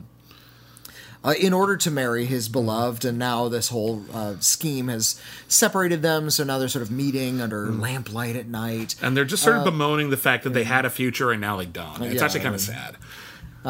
And periodically, when things begin to escalate, he starts just murdering all the bad guys, and he learns this whole gangster plot and how the Japanese were plotting against the Chinese martial arts school from the beginning. Yeah, it turns out his instructor was actually poisoned by like the chefs at his kung fu school, and when Bruce Lee finds out, he doesn't go, okay, well, now I'll just take you guys to the proper authorities and we'll get this all settled out. No, he beats them to death with his bare hands and hangs them from a streetlight like Spider-Man. There's actually several bits in this movie where Bruce Lee does things that are almost inarguably superhuman. There's a bit where he is... there's several times where he's trying to learn more information about what the evil Japanese dojo is doing. And in order to do that, he goes undercover. Once he goes undercover as a telephone repair guy, and he's just acting like someone who's beneath their scorn, so they don't even recognize that this is the guy who beat me up yesterday because they're racist and they don't see that there's a difference. But there's another time where he goes undercover as a rickshaw driver, and there's this like he lifts the whole rickshaw with the guy he in it. Turns around and lifts up the whole rickshaw like he's fucking Captain America, and it's just like, no, I don't think the laws of physics are on your side. This is actually something that director Lo Wei apparently insisted on. He wanted to have these larger-than-life moments. He also directed The Big Boss. Did you ever see The Big Boss? This is my second Bruce Lee film. I assume you've seen Enter the Dragon. I saw the Enter the Dragon. Okay. The Big Boss is, in my opinion, nowhere near as good as Fist of Fury. It's very, very simple. Bruce Lee is told by his father / martial arts instructor to never let someone goad you into a fight. So he goes to work at an ice factory, and where he is horrifically abused by this incredibly corrupt system until finally at the end he has to kill everybody. All right. And in this big fight, he's like fighting off a whole bunch of guys, and he kicks a guy through a wall, and the guy falls through a wall, and he leaves a hole in the wall shaped like him. like in a Looney Tunes cartoon. Yeah, it's totally out of place, and it's the reason apparently after 2 movies like this, Bruce Lee said he'd never work with that guy again. It was totally the wrong tone. Right. Totally the wrong tone. And apparently didn't like the rickshaw bit either, and he was just sort of stuck with it. Right. But yeah, so he goes undercover a bunch. The Japanese dojo enlists some outside fighters, most of whom don't really make an impression, but there's one guy who is huge and has a wonderful fro. And he's the Russian guy, Petrov. Yeah, the character's name. Petrov, played by Robert Baker, who was in real life one of Bruce Lee's students. Nice. So they work together a lot, and he has this big knockdown fight with Petrov that is kind of the progenitor of every movie you've ever seen, where there was some lithe guy who's fighting some big giant guy, and you punch him in the face and nothing happens. And then finally, just Bruce Lee like wears him down. He like bites him on the leg, and by the end, the dude is so confused and so addled by everything like Bruce Lee is doing to him that when Bruce Lee does his like arm wave, sort of move, he's seeing like quadruple, and it's this really iconic shot. Bruce Lee fights the shit out of everybody. Bruce Lee beats the shit out of everybody, and in the end, the police come for Bruce Lee because at this point he's a mass murderer. Yeah, he's murdered like a dozen people at this point. And they tell everyone at Bruce Lee's martial arts school, like, "Hey, listen, you gotta give up Bruce Lee, man. He's a maniac. Otherwise, we have to shut your school down and we have to like arrest you guys for abetting it." And Bruce Lee, who's hiding upstairs, is like, "You know what? Fuck it. This is a bad idea. It's a fair cop. I screwed up too bad." And he's going to go with it. He's going to face justice. But when he goes outside, and this is a great ending. He goes outside it's and the Butch and Sundance ending. Yeah, it's a Butch and Sundance ending. He goes outside and he realizes that he's not being led out to like to be arrested and go to a courtroom and maybe die, like maybe get executed. He killed a lot of people, but he does deserve it. To be fair, and I want not to be executed, but to be arrested and taken away. But he's being led in front of a Japanese firing squad, and at that point he's like, "Okay, fuck it," and he like does a big jumping kick to the camera to like go out fighting, and then they freeze frame. We hear the hail gunshots, of bullets, and he dies really tragically. Or does he? Well, on 2 levels he does. On one hand, he's a guy he was the only person who had a very modern perspective on a problem that everyone else was just going to put up with because it was the way of things. Our people are being oppressed. Now, yes, in a very broad, cartoonish way. This movie has frequently been criticized for being pretty mean to the Japanese, but then again, the Japanese were pretty mean to the Chinese, so but it doesn't come from a dishonest place. It is thematically about Japanese occupation and oppression and racism. It's like saying the white people aren't treated well in Dolomite. Well, yeah. They're not. First of all, let's never complain about how badly white people are treated in film. Exactly. Until there's a full century of no white people in film, then you can complain. But the problem is these symbols of oppression are realized through a story of 2 rival martial arts schools. That seems a little silly to me. It's not. Listen, martial arts is a way of life to a lot of people, and these sorts of conflicts were not unheard of.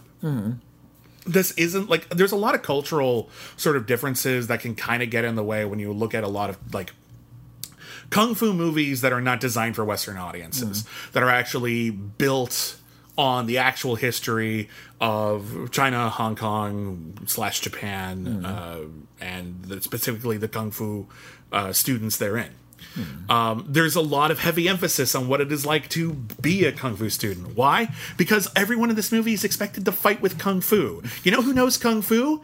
People who study kung fu. You know what people who study kung fu do? Study kung fu a lot. So a lot of their stories revolve around studying kung fu. It's part of it. It's like saying, why do all these cop movies have the police in them? What? Every one of these cop movies is about crime. That's ridiculous. Well, it kind of follows. But what I think is especially interesting about this is that, yeah, Bruce Lee is representing a very young, emotional, very modern attitude towards oppression. We're going to fight the oppression. And it's easy to get behind him even when he does the wrong thing. But the interesting thing, one of the things I like the most about Fist of Fury is that the movie knows he's doing the wrong thing. Every sensible person is telling him throughout the entire time, you may have a point, but you're doing it wrong. But he does it anyway. And that's why he has to die at the end. Because although it may be cathartic what he's going through, you're not supposed to do that. It would be like if at the end of one of the Batman movies, everyone was like, Batman, we're really, really glad you killed the Joker, but you did still kill a guy. You killed a lot of guys, and you may have to go to the gas chamber for this. Well, that's the ending of Fist of Fury. Let's not execute anybody, but yeah, at least put him in prison for a long time. He has a moral... there's poetic justice at the end for him. It's not like an American movie. It's not like Taken, where I killed everyone in Eastern Europe, but at least I got my family back together, so we're cool, right? Yeah.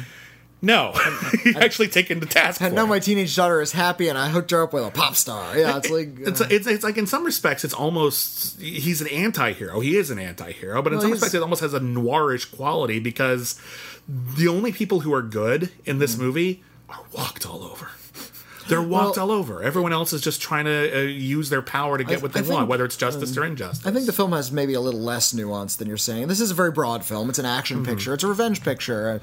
I'm not calling it nuance. I just think morally it's not clear cut. And I appreciate that. I suppose, and I think that's by design. I suppose that's fair, but he is filmed in a very heroic way. Bruce Lee's a handsome man. He's in great shape. He takes his shirt off. He is in the center of the frame a lot. And what he's seen doing these heroic...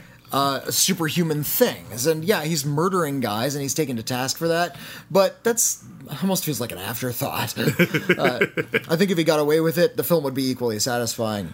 I would be less interested in it. Okay. I watched this film at 11:30 p.m. on a Saturday night, which is what I would be doing if the theater I work at was still open. In fact, I might be projecting this very movie on a Saturday night. When it's open, I work as a projectionist at the New Beverly Cinema in Los Angeles. I mentioned that a lot. And that one's owned by Quentin Tarantino. He likes to show the films that influenced him. A lot of them are kung fu films. There is not a corner of this film that Tarantino has not rubbed his mitts all over. Nope. And I think it's safe to say that. I'm seeing a lot of my boss and his work sort of come to light. The Kill Bill probably came from about 5 movies, and this is one of them. Definitely one of them, yeah. It has the exact same tone. It has the exact same pacing. It has the exact same photography. In fact, it has David Carradine, who actually, the story goes, Bruce Lee pitched the idea for Kung Fu as a television series, then the producers were just like, "Hey, that's great. Americans aren't ready for a Chinese star. We're going to cast David Carradine." Bruce Lee was furious because David Carradine didn't even know Kung Fu. He had to fake it the entire time. Yeah. And then after Bruce Lee died, they brushed off a script that he had developed with James Coburn and Sterling Siliphant.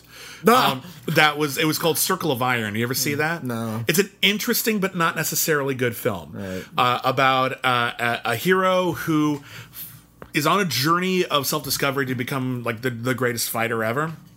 And along the way, he meets a series of over-the-top antagonists, all of whom were originally going to be played by Bruce Lee.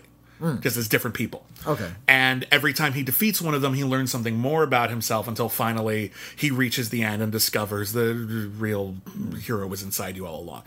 But after Bruce Lee died, they added a bunch of weird shit that has nothing to do with it. Eli Wallach is in it for one scene. He's in the middle of a desert, sitting in a cauldron full of oil because he's trying to dissolve away his own genitals because he thinks they are keeping him from wisdom. This is a Jodorowsky movie? What the hell is happening? It has nothing to do with anything. It's super weird. But all of the Bruce Lee parts are played by David Carradine. I imagine Bruce Lee would have been furious. But David Carradine was in Kill Bill, and he's sort of this, like... He's only 1 degree of Kevin Bacon away from Bruce Lee, much to Bruce Lee's no doubt chagrin. Bruce Lee didn't make a lot of movies. He died very young. He made starred in 4.5. Yeah, because Game of Death was never finished. And Game of Death, the way that they finished it is ghoulish and weird, and I do not recommend it because it's all about how Bruce Lee faked his death. Yeah, that's the ticket. Yeah, and he got plastic surgery and shit, maybe. Yeah, and they use actual footage of Bruce Lee's corpse. Real life footage. Yeah. It's disgusting. Just skip to the end where Bruce Lee fights Kareem Abdul-Jabbar. That part's awesome. That part is really cool.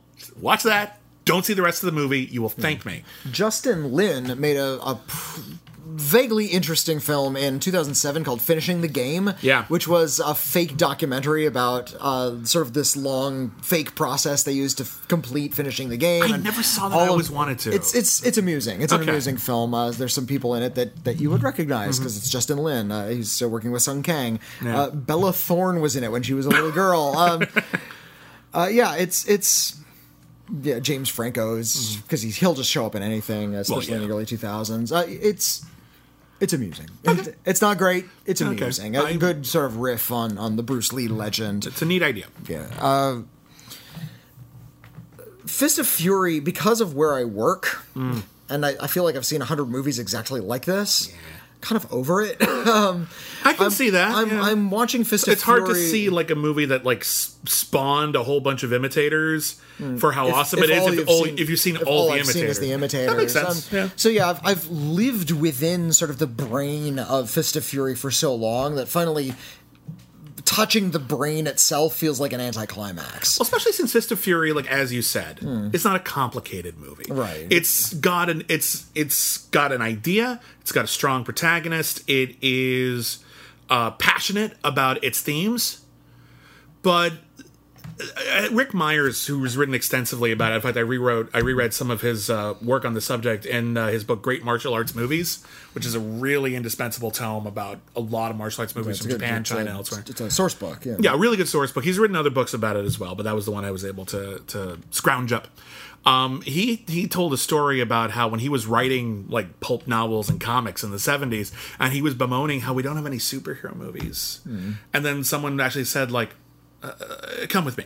Yeah. And then they went down to a Grindhouse Cinema, and he was introduced to kung fu movies, where larger than life heroes solved problems through elaborate action with superpowers or the equivalent of superpowers. You know, kung fu in these movies might as well be magic. And yeah, you get to see just how broad kung fu movies could be. There are also some that are incredibly nuanced, but a lot of them were very broad. And a lot of them were telling big stories in huge, sweeping, legendary fashions. And Fist of Fury is an interesting example of that because in some respects it is more modern, it is more grounded, it isn't fantastical except for a few throwaway elements. It's something that, kind of did happen. It's based on some nugget of truth. And yet it feels over the top and huge because it is about a certain kind of anti-heroism. With Luca, can we not knock The cat is very playfully knocking things over Did you again. not like Fist of Fury? I think I like a kung fu movie over something a little bit more fantastical. Now, yes, we're speeding the film up. They're doing these superhuman things. Nobody can slam a fist into that many faces without injuring their hand. I understand that these things are not realistic, but there is at least some truth to just a good fight because you have to be really skilled. You have to rehearse a lot to get that down. A good fight scene is as good as a good dance scene. Well, and that first big fight with all of the karate students is choreographed like a dance sequence in a lot of ways, like a Busby Berkeley musical. Around in a circle, and and I'm thinking of like a modern superhero film. They're all like special effects based, and all of the characters have these sort of magical items about them, or magical superpowers about them. So, like when a really wiry guy slams his fist into you, they kind of have to say, "Well, it turns out he has radioactive spider blood, and he can send you flying across the room." In this one, I'm in the kung fu genre. I'm willing to accept the superhuman elements a little bit more because there actually is a highly trained element to what the actors are doing. Right, and Bruce Lee had a very particular idea in his head about how action choreography should be. He believed that fight sequences shouldn't last a long time because you're trying to hurt each other. Yeah. So if you succeed at all, the fight's going to be over pretty quick, which is why in a lot of Bruce Lee movies, you'll find that he doesn't spend a lot of time, except at the end, fighting one person for an extended period of time. What he does is fight a lot of people for short periods of time each. So he only needs to get in like one or two punches to kill this guy, but there are still 12 others. Yeah. That's how you expand the the conflict. That's fair. Yeah, It was very novel. Very novel at the time. But yeah, I was really impressed with the fights. I just the story did not grab me one whit because I've seen it 100 times. I've never really been on board with the whole idea of blood revenge as a motivator, and it's used in like every other action movie. Right. Because blood revenge isn't a thing. I mean, surely, yeah, okay. It's been had. It's been had. There's been gang violence and what have you, but it's not as everyday as the action genre would have you believe. It's usually not elaborate. Like here's a scene where I buy blood revenge. Romeo and Juliet. We had a duel. This guy killed Mercutio. I'm going to immediately kill him. In the heat of passion, I'm so mad. I'm just going to hit you with a sword because you killed my friend. Yeah, that kind of blood revenge I can get. Here's where I don't buy it. The Count of Monte Cristo. A bit elaborate, don't you think? Isn't that a bit much? I've spent 16 years in the Chateau d'If, and I've changed my identity, and I'm going to get this... Look. Get a hobby. I can't stay mad that long. There's actually, like, scientific studies that have been said that no one can feel the same emotion for more than 40 minutes. Your brain will take a break and switch to another emotion, whether you need it or whether you want to or not. I don't buy the Count of Monte... It's fun, but I don't buy the Count of Monte Cristo. There's a great Emo Phillips line. You have to wait 5 days to buy a gun. I can't stay mad that long. Exactly. Yeah. Exactly. Which is why Bruce Lee played a lot of young and impetuous people. He played a lot of people who would fight. Would fight. And that's something that I think is really interesting. This idea that martial arts mastery doesn't necessarily immediately come part and parcel with wisdom. Bruce Lee was a hothead. Bruce Lee was a hothead in real life, by all accounts. There was actually like stories about the shooting of Fist of Fury, where there would be like local gangs saying, "Oh, you're shooting Fist of Fury, eh? Well, you're gonna have to pay us to shoot on this street." And apparently, they had to hold Bruce Lee back because he wanted to fight him. He's like, "You bastards! I'm trying to shoot a movie here." In fact, my boss put Bruce Lee in a movie. Yeah. In his last movie. He did. He's in there. He did. And I'm perfectly willing to accept... I have issues with that movie. I'm perfectly willing to accept that Bruce Lee would fight a guy on the set of one of his movies. Well, no, I can't comment. I will. I'm willing to... That's not my problem with that scene. I have other problems with that scene, but we're getting off topic. When you watch Bruce Lee's movies, you're seeing someone, like a star being born, but what's frustrating is you never see that star becoming fully formed. I would argue that with James Dean's 3 movies, you get who James Dean could have been. You see all of it. I think we were in the middle of seeing the evolution of Bruce Lee, but I don't think we ever got to see him mature and get really wise. We never got to see him go beyond this early stage, this sort of angry sort of filmmaking where, he was angry about a lot of things. He also spoke very wisely about a lot of things, but he told stories about young people making mistakes. Big Boss is about someone making mistakes and paying the price for it. Fist of Fury is about someone making mistakes and paying the price for it.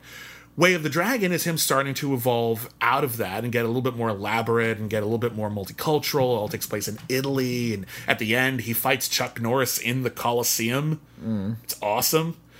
Enter the Dragon was not Bruce Lee's film, but Bruce Lee understood how important that was to his career, and he took that movie really, really seriously. And for the most part, I think Enter the Dragon really, really works.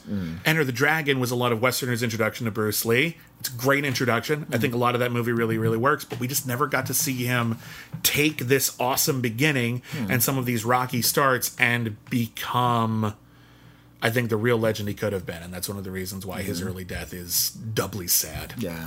Well, a lot of people hold him up just for what he already accomplished in those few films he was in, because he was strong, handsome, Asian movie star, which was uncommon in the 70s. In America, that is. He was a crossover star, and even though there was this big wave of Bruce exploitation films, Bruce Lee, people gave themselves similar like actor names who then did martial arts movies, and even though martial arts movies were somewhat popular, it wasn't until Jackie Chan in the 90s that a Chinese action star would have crossover success in America consistently. Yeah. So it set that back quite a bit. All about Rumble in the Bronx. That was the sort of the big breakthrough.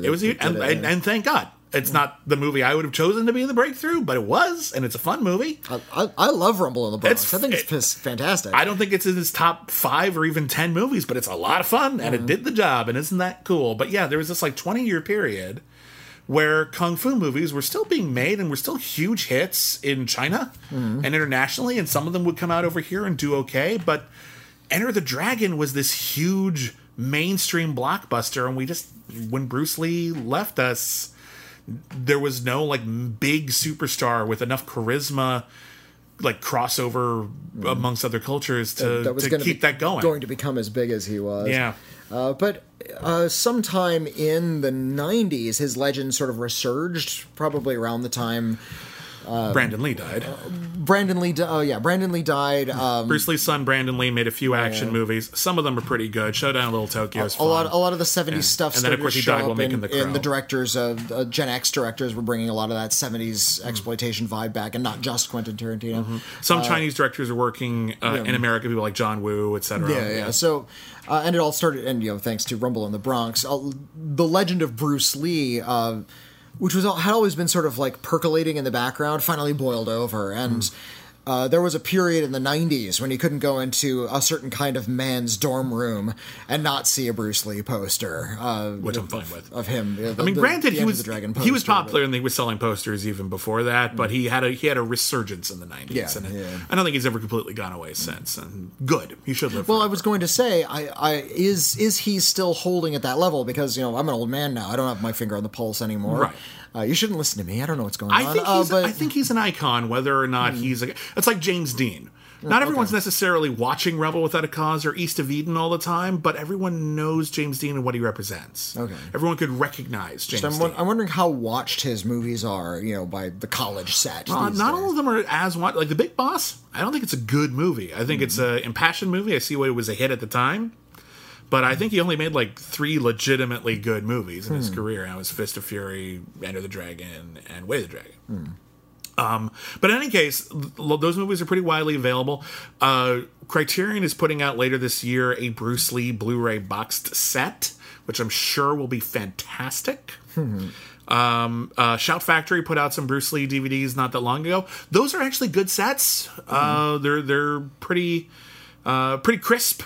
They don't have necessarily the bad American dubs. Some of them are worse than others, but none of them are great. Or at least I think you have the option of listening to the Chinese audio track. But yeah, if you haven't seen Fist of Fury, I do recommend it. Whitney, I guess not so much. I understand if you don't like it. It's fine. I'm a fan. It's not that I dislike it. It's just that it barely registered for me, just because I've seen so many of these things like it on Saturday night. I felt like I was at work. I felt like I was just sort of doing my job, and I don't really acknowledge those films. That's pretty distinct to you and your experience. Well, I have to say that. This is why something like Fist of Fury, which I can recognize as an impeccably choreographed movie, Bruce Lee is doing wonderful, amazing things. It's pretty awesome to behold, but I'm not feeling much of anything while I'm watching it because I feel like I've seen this 100 times. Well, that's fair. So yeah, I admit that the only reason I'm not getting in on A Fist of Fury is because I am personally jaded, and I wish I weren't. I wish I was able to sort of see this with a little bit of a fresh eye. Maybe if the circumstances under which I watched this particular film were a little different, it would be different. But this is not a film for Whitney Seibold. Fair enough. You know what else might not be a film for Whitney Seibold? Our next streaming club pick. Oh, well, this isn't a film for anybody. So next week on the Next week on the Critically Acclaimed Streaming Club, I'm leaving it in. All right. I'm tired. Next week on the Critically Acclaimed Streaming Club, we asked our Patreon subscribers, as we do every week, to pick a film, and we decided to pick Westerns that are currently available on Amazon Prime. Whitney isn't a particularly well-versed in Westerns. I've seen a lot of Westerns, but I still have a lot of really big gaps. Yeah. So we were able to put together a pretty interesting list of films for you to pick from, including, I'm not going to tell you who has seen what, but the Magnificent Seven was on there, the original film. It was a remake, but you know what I mean. The Man Who Shot Liberty Valance, that was on that list as well. Johnny Guitar with Joan Crawford. Oh, yeah. Which is considered a classic of the genre as well. But the film our patrons picked, because they're interesting people. Our patrons are interesting people who, do they like us or not? I don't know. I don't know. But they decided. Why did you pick this? They decided. Why did you pick this? They decided it's the to pick joke a film. entry. Yeah, it was the one we thought they wouldn't go for. They picked Paint Your Wagon, a Western musical comedy starring Lee Marvin and Clint Eastwood. When I put that on the poll, there were people who commented saying, I thought that was just a joke on The Simpsons. No, that's a real film. I didn't realize that was a real movie. So we have to watch that this week. I have actually never seen it, and I am fascinated. So let's do it. Let's delve into Paint Your Wagon. You know what? We've had a lot. Hold on. You know what? Paint Your Wagon. We've had a lot of Stone Cold classics in a row here on the Streaming Club. Okay, we had Guess Who's Coming to Dinner, which, in some respects has aged weirdly, but it's a significant film with great performances. Yeah. We had Moonstruck, which is one of the great romantic comedies of the 1980s. And it's quite good. Yeah, it's really, really good. We had, what we have on Criterion? We just did it. On Criterion. Oh gosh, yeah. I'm asking you a question. I was just sort of drawing a blank. I thought you were asking rhetorically. No. High and Low. We did Akira Kurosawa's High and Low, and then we did the Bruce Lee classic Fist of Fury. We're due for a turkey. I suppose so. So let's watch a turkey, and who knows? Maybe we'll like it. It's entirely possible. Why not? We're going to give it a fair shake. Possible. Maybe it's fun. Paint Your Wagon, however, is quite notorious for being as bad and as overwrought as it is. Well, I can't wait. And also next week, we'll be reviewing a whole bunch of more new movies on streaming because, again, the theaters are shut down. We're going to be reviewing films like The Willoughbys, a new animated film, The Plagues of Breslov, which is a new serial killer film, a documentary called Circus of Books, which is about a pornographic bookstore that's in our neighborhood. I've been there. Yeah, I've been there too. It's fun. And also a new horror film on Shudder called 0.0 Megahertz. So we'll be talking about those and maybe others besides. We haven't decided yet. And that'll all be on Critically Acclaimed next week. You can follow us on Twitter at Critic Acclaim. I myself am at William Bibiani. I myself am at Whitney Seibold. We invite you to subscribe to our Critically Acclaimed channel. That part is free wherever fine podcasts are podcasted. However, if you want more stuff, tons of exclusive content, head on over to patreon.com/critically acclaimed network. There you will find stuff like Out of Gas, the Firefly podcast, where we're reviewing every single episode of Firefly. All Our Yesterdays, where we're reviewing every single episode of Star Trek in production order. We have Only the Best, where we review every single film ever nominated for Best Picture. We have Not on Disney Plus, where we're reviewing movies that Disney is trying to sweep under the rug. We have commentary tracks and more stuff besides. You get to vote for future episodes. Ton of cool stuff. We'd love to have you if you can afford it. If not, well, then don't. We're not asking you to go into hock for us. It's just if you can afford it, help us out. We sure would appreciate it. And if you can't, okay, good. Use the money as needed. Yeah, buy groceries, buy essential services. Yeah. We're happy to provide the content should you want it. We're here to provide you with as much free content as we can. Yeah, and as much bonus content if you can afford it. If you do feel like contributing, always go to iTunes, leave us a review. That always bumps us up on all of the lists therein. And if you see someone asking, "Hey, does anyone know any good podcasts?" You could put our podcast down if you like it. If you don't, I'm surprised you made it this far, but you could. If you're on Twitter and Damien Chazelle says, "Hey, what's a good film podcast?" Hey, Damien Chazelle. Why Damien Chazelle? I don't know. A celebrity you might ask. Anyway, so that's it for Critically Acclaimed this week. Thank you everybody for listening. We hope you're staying safe and sane, and never forget, everyone's a critic. I want to go to the midnight show. I'm sorry, what?